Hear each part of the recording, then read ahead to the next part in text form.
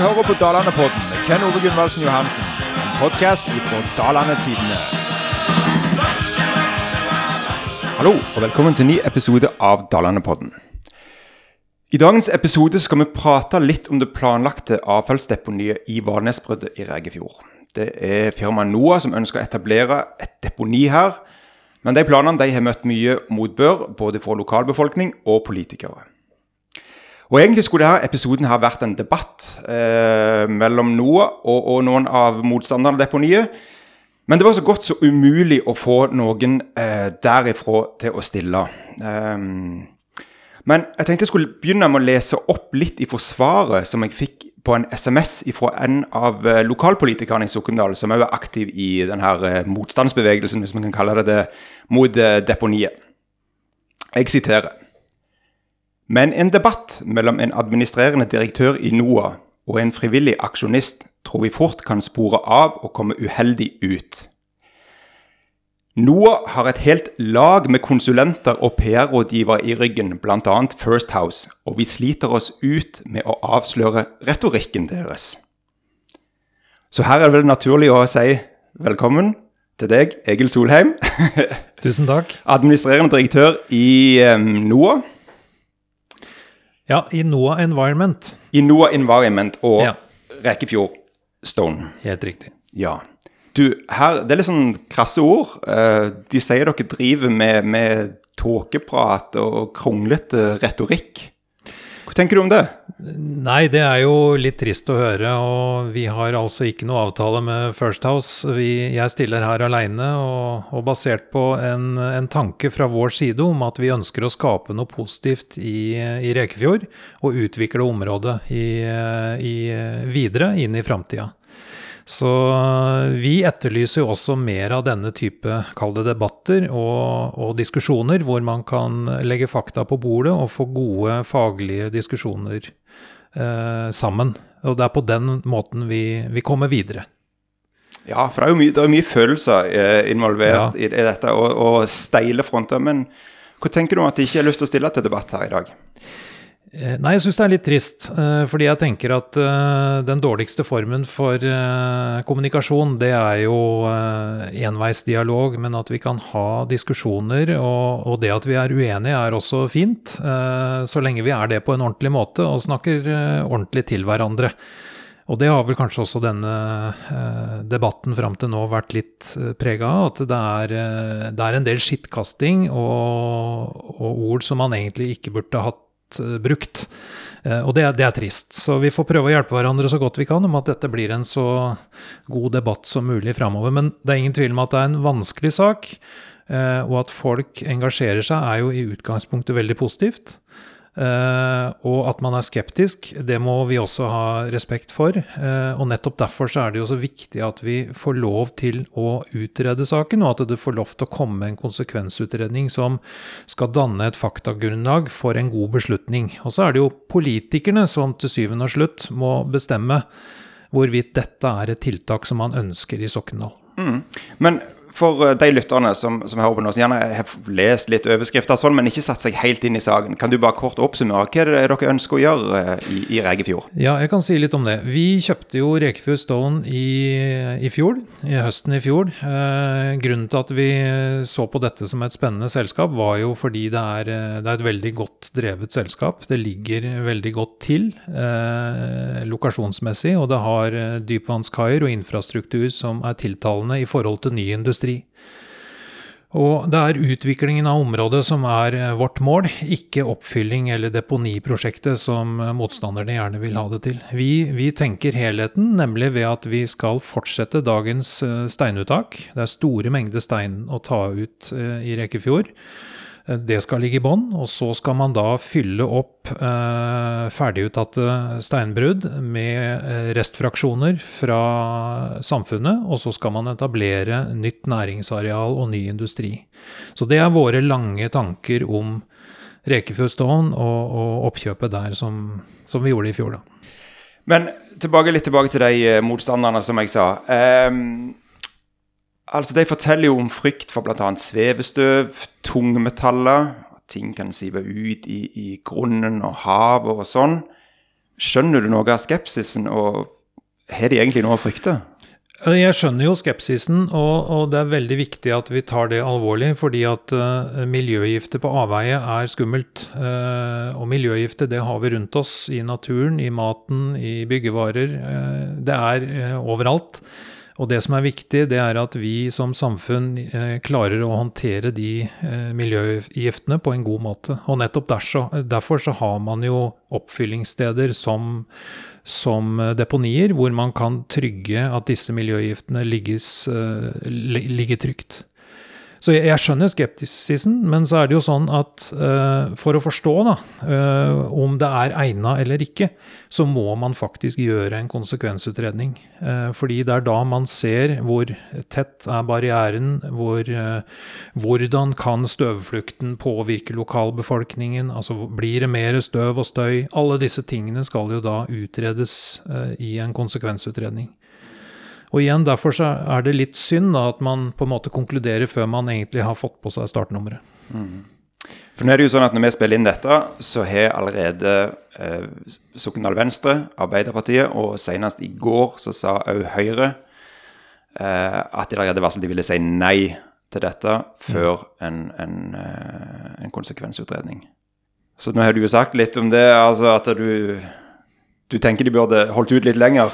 Ja, jeg tenker jo, altså i Norge så har vi en plan- og bygningslov som forteller hvordan et planinitiativ som dette her skal håndteres. Og der det jo sånn at tiltakshaver, i dette tilfellet Rekefjord Stone, har jo da kommet med et forslag til et planprogram som politikerne skal ta stilling til, enten ja eller nei. Og vedtar man et planprogram i tråd med plan- og bygningsloven, så får man jo da en konsekvensutredning som skal gi det faktaunderlaget som politikerne faktisk trenger for å ta en ansvarlig beslutning. Og derfor så det litt, jeg synes det trist, og også betenkelig, at man tar beslutninger basert på at man ikke har de fakta på bordet, og at det blir litt tilfeldig hvorvidt man heller ned på det ene eller det andre. Og for industrielle aktører som ønsker å etablere seg i Sokndal også fremover, så leser man jo kommuneplan, sånn som vi gjorde i fjor, hvor på side 1 så står det «Ønsker du å skape noe? Kom til Sokndal». Og på side 3 tror jeg det står at vi ønsker å legge til rette for nye bærekraftige industriarbeidsplasser. Så jeg synes også politikerne må gå litt i seg selv i forhold til akkurat ord og handling i den henseende. En ser at noe av det som går igjen av leserbrevene fra kritikerne, og de har det vært mange av, så det jo en del som sier typen, skal jeg se så jeg får det riktig sitert her. De sier, altså, ja til konsekvensutredning det samme som ja til avfallsdeponi. Da mener de på at da bare skrider prosessen fram, og derfor ønsker de seg nei til dette allerede. Ja, og det jo, jeg også har registrert at man sier det, og jeg tenker jo at i 2021 så må vi tro så godt om folk, og de som gjør disse temautredningene, at det renommerte fagmiljøer som gjør gode faglige vurderinger. Og så tenker jeg at de utredningene, når de foreligger, de må jo da bli utfordres. Og det synes jeg et mye riktigere tidspunkt å utfordre på, enn før man faktisk har kommet med en utredning. Fordi jeg synes igjen tilbake til viktigheten av å ha faktabaserte diskusjoner. Da har man noe å diskutere, og da kan man utfordre dem. Og noen ganger det jo også sånn at den første utredningen har ikke vært komplett nok, og da må man gjøre tilleggsutredninger, eller gjerne tredjepartsvurderinger også, hvis man fortsatt føler seg utrygg. Men det dreier seg om å danne seg eller finne et beslutningsunderlag som godt nok for å ta den riktige beslutningen. Annonsetid! Hos Fordal Bil kan du nå prøvekjøre herlige Opel Corsa E. Corsa E en miljøvennlig elektrisk bil med en rekkevidde på hele 337 km. Han kåret til Europas beste bilkjøp i 2020. Og akkurat nå så får du en veldig godt utstyrt Opel Corsa E fra kun 279 900 kroner. Og selvfølgelig så Fordal Bil et bredt utvalg av andre biler, og de hjelper deg gjerne med å finne en bil som passer akkurat til deg. Og så ja, ikke glem, Fordal Bil, de fører også bobil. Sommeren, den nærmest deg med stormskritt, og la ikke være ærlige, Det ser spødje ut for den utenlandsferien i år også, dessverre. Men mye av det som også blir diskutert jo altså, hvis jeg har forstått det riktig, så skal dere ta imot såkalt ufarlig avfall opp til klasse 4. Har jeg forstått det riktig? Ja, altså det er litt komplisert det med avfallsdirektivet, men... Kan du forenkle det for dere som ikke er inngående? Jeg kan prøve. Hvis vi begynner i den rene siden, så er det noe som heter rene masser. For alle praktiske formål så er de rene. Og så har vi noe som heter inerte masser. Det er den letteste form for forurensning.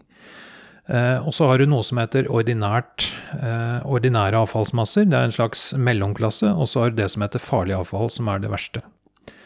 Eller mest krevende avfall.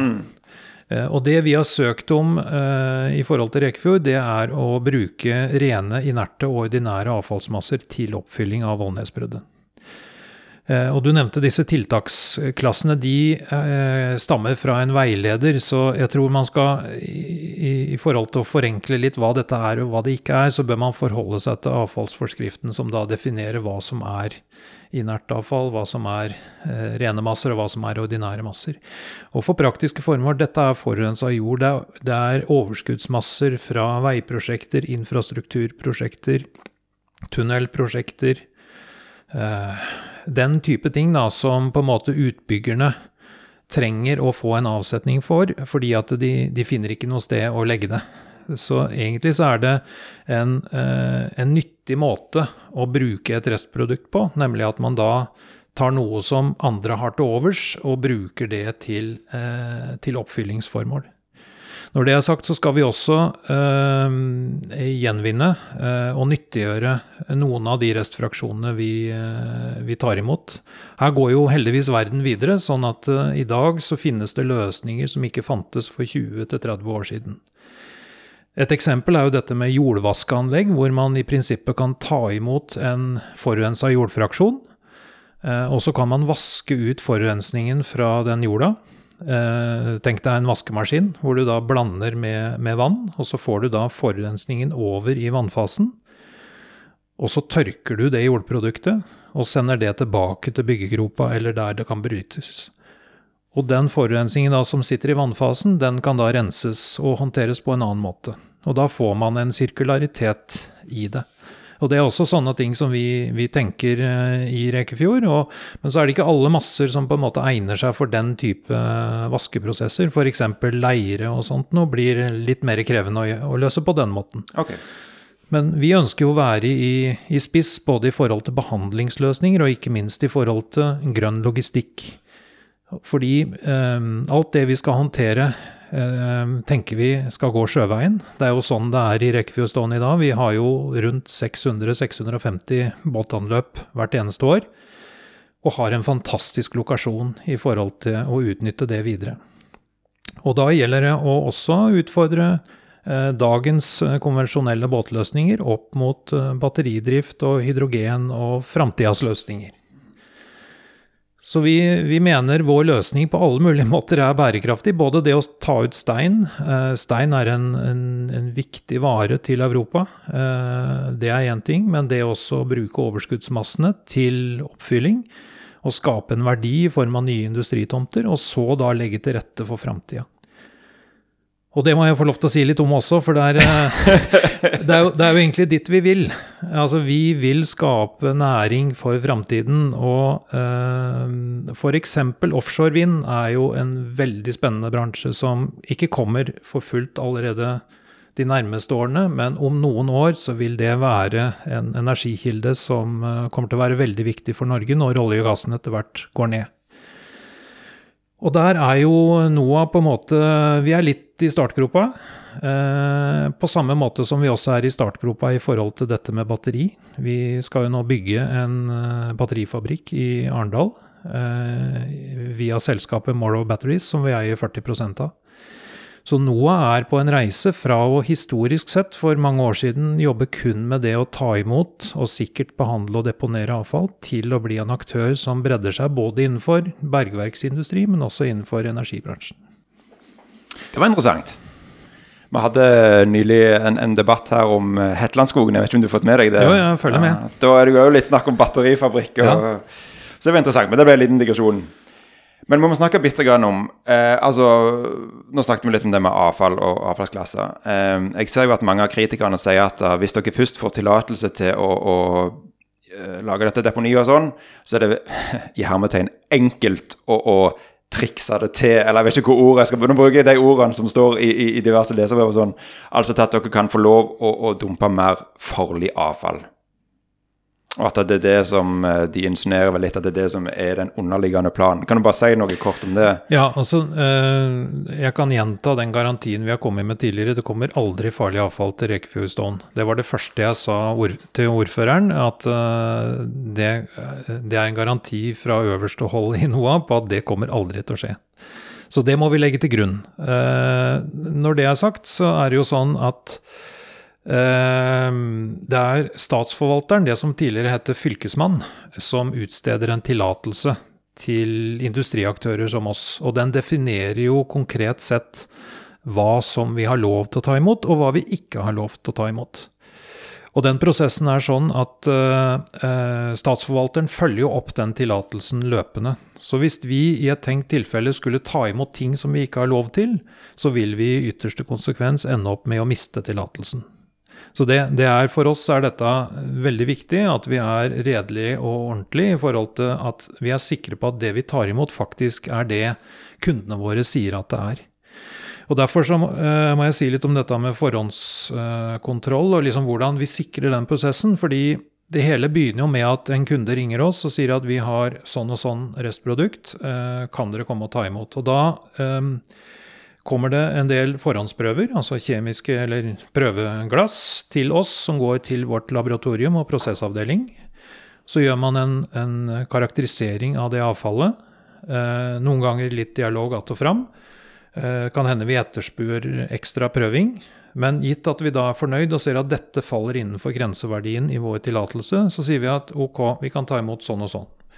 Så kommer det da en båtlast med det avfallet, og da vil vi også gjøre spotprøver av avfallet, som igjen sikrer at forhåndsprøvene identiske med de som vi tok ved mottaket.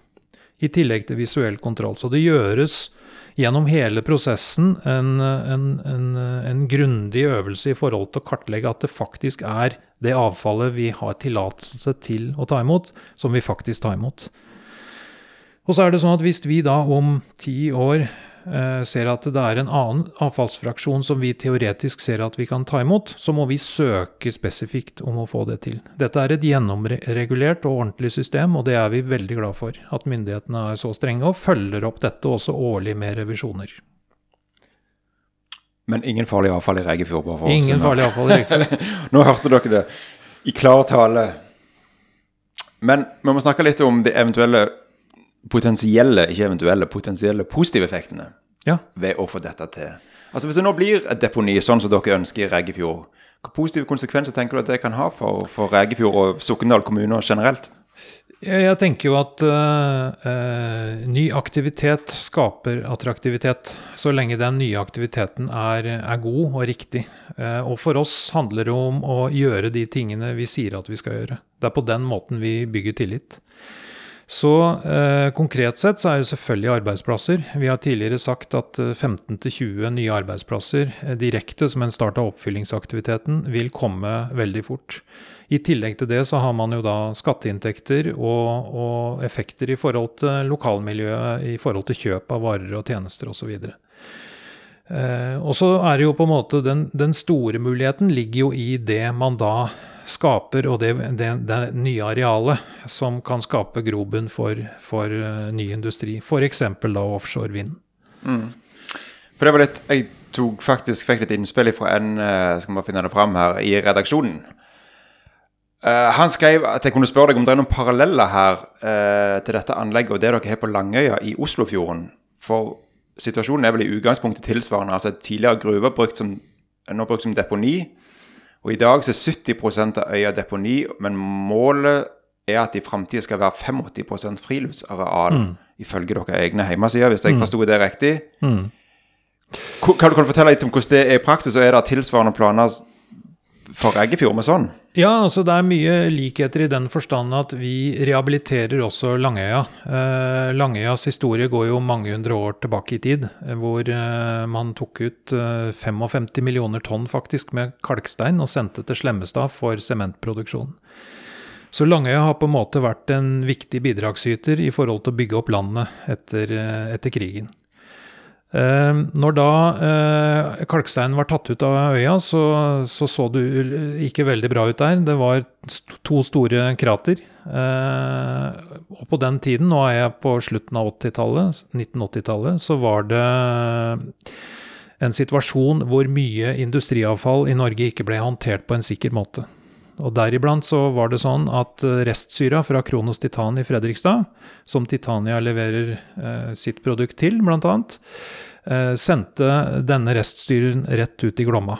Og det var 25% holdig svovelsyre, som gjorde at Glomma ble stygg og brun.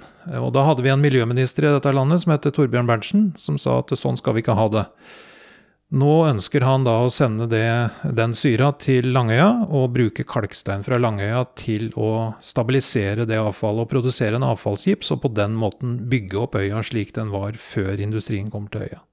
Og så har man da tatt inn andre fraksjoner senere og bytta ut kalkstein med flyvaske, fordi den har samme alkaliske på en måte innhold, og behandle avfall med avfall. Men summen av dette, det at Langøya om noen år vil framstå som en veldig fin naturperle i Oslofjorden, hvor man da gjenskaper topografien fra 1500-tallet. På samme måte så tenker vi jo, det blir jo ikke helt likt, men på samme måte så tenker vi jo i Rekefjord at Valnesbruddet, som et enormt brudd på 8 millioner kubikk, som i utgangspunktet må sikres, fordi det representerer jo en fare ved at vi har gått 50 meter under havnivå, og det må sikres på en eller annen god måte. Og da ønsker vi også på samme måte å bygge opp igjen bruddet, sånn det var før man begynte å ta ut stein for 60 år siden, og skape noe spennende på toppen. Så det en form for rehabilitering. Og så bruker man da restfraksjoner til å rehabilitere og skape muligheter for fremtiden. Og det mener vi absolutt bærekraftig. Ja, igjen, når dette skulle være en debatt, så det jo veldig interessant å høre hva meningsmotstanderne har å si. Det vel noe som heter Rekefjord-aksjonen og sånn. Det jeg tror de har Facebook-grupper på 1000 stykk, og driver litt underskriftskampanje og sånn. Snakker du med noen av de her? For du reiser jo til Reggefjord frem og tilbake. Snakker du med folkene når du der? Ja, jeg prøver. Eller går du i solbriller og caps og prøver å gå under radaren? Vi veldig der at vi ønsker å snakke med folk, og har virkelig tro på at det måten å komme videre på. Så jeg snakker med folk, og jeg har jo tett dialog med flere i velforeningen, blant annet Rekefjord velforening. Naboer, politikere, og vi inviterer jo også til bedriftsbesøk, og har jo hatt egentlig alle politiske partiene til besøk hos oss. Det tror jeg har vært nyttig både for oss og for politikere, at man forstår litt mer av hvordan bedriften har det, og hva bedriften gjør, og viktigheten av bedriften i kommunen. Nå skal jeg til ungdomsrådet i Sokndal i kveld, og kommer selvfølgelig til å invitere også de til bedriften. For det handler jo om at vi må tåle å ha diskusjoner, og vi må tåle at vi uenige, og så må vi se om vi kan finne noen gode løsninger sammen. For det verste som kan skje, uansett utfallet av denne saken, det jo at det blir en splitta bygd, hvor folk går rundt hverandre, i stedet for å gå bort og prate med hverandre. Absolutt. Altså, når vi spiller inn det her, så vel saken at den saken om planprogrammet, den skal opp i kommunestyret 21. juni. Det riktig? Ja, det var i hvert fall planen. Nå tror jeg kommunen ønsker å utsette saken til over ferien. Ok, ja. Så det det siste jeg har hørt nå, at dette kommer vel antageligvis opp i september, men det må kommunen og rådmannen få lov til å mene noe klart om. Ja, ok. Ja. Så bra. Da har vi snakket lenge og vel. Har du noe du har lyst til å si til slutt? Ja, nei, altså jeg tenker jo at dialog løsningen, sånn som jeg sa innledningsvis, og at leserinnlegg fint og flott, men vi må møtes, og vi må forsøke å finne en plattform som bra for både bedriften og politikerne og lokalbefolkningen. Og det kan i hvert fall jeg love på vegne av bedriften, at vi ønsker å være profesjonelle hele veien, og skulle det bli et nei, så får vi ta en liten tenkepause, og så får vi se hva kan vi gjøre nå. Og det ønsker vi å gjøre sammen med lokalbefolkningen og sammen med kommunen. Det høres godt ut. Da takker jeg for praten. Takk.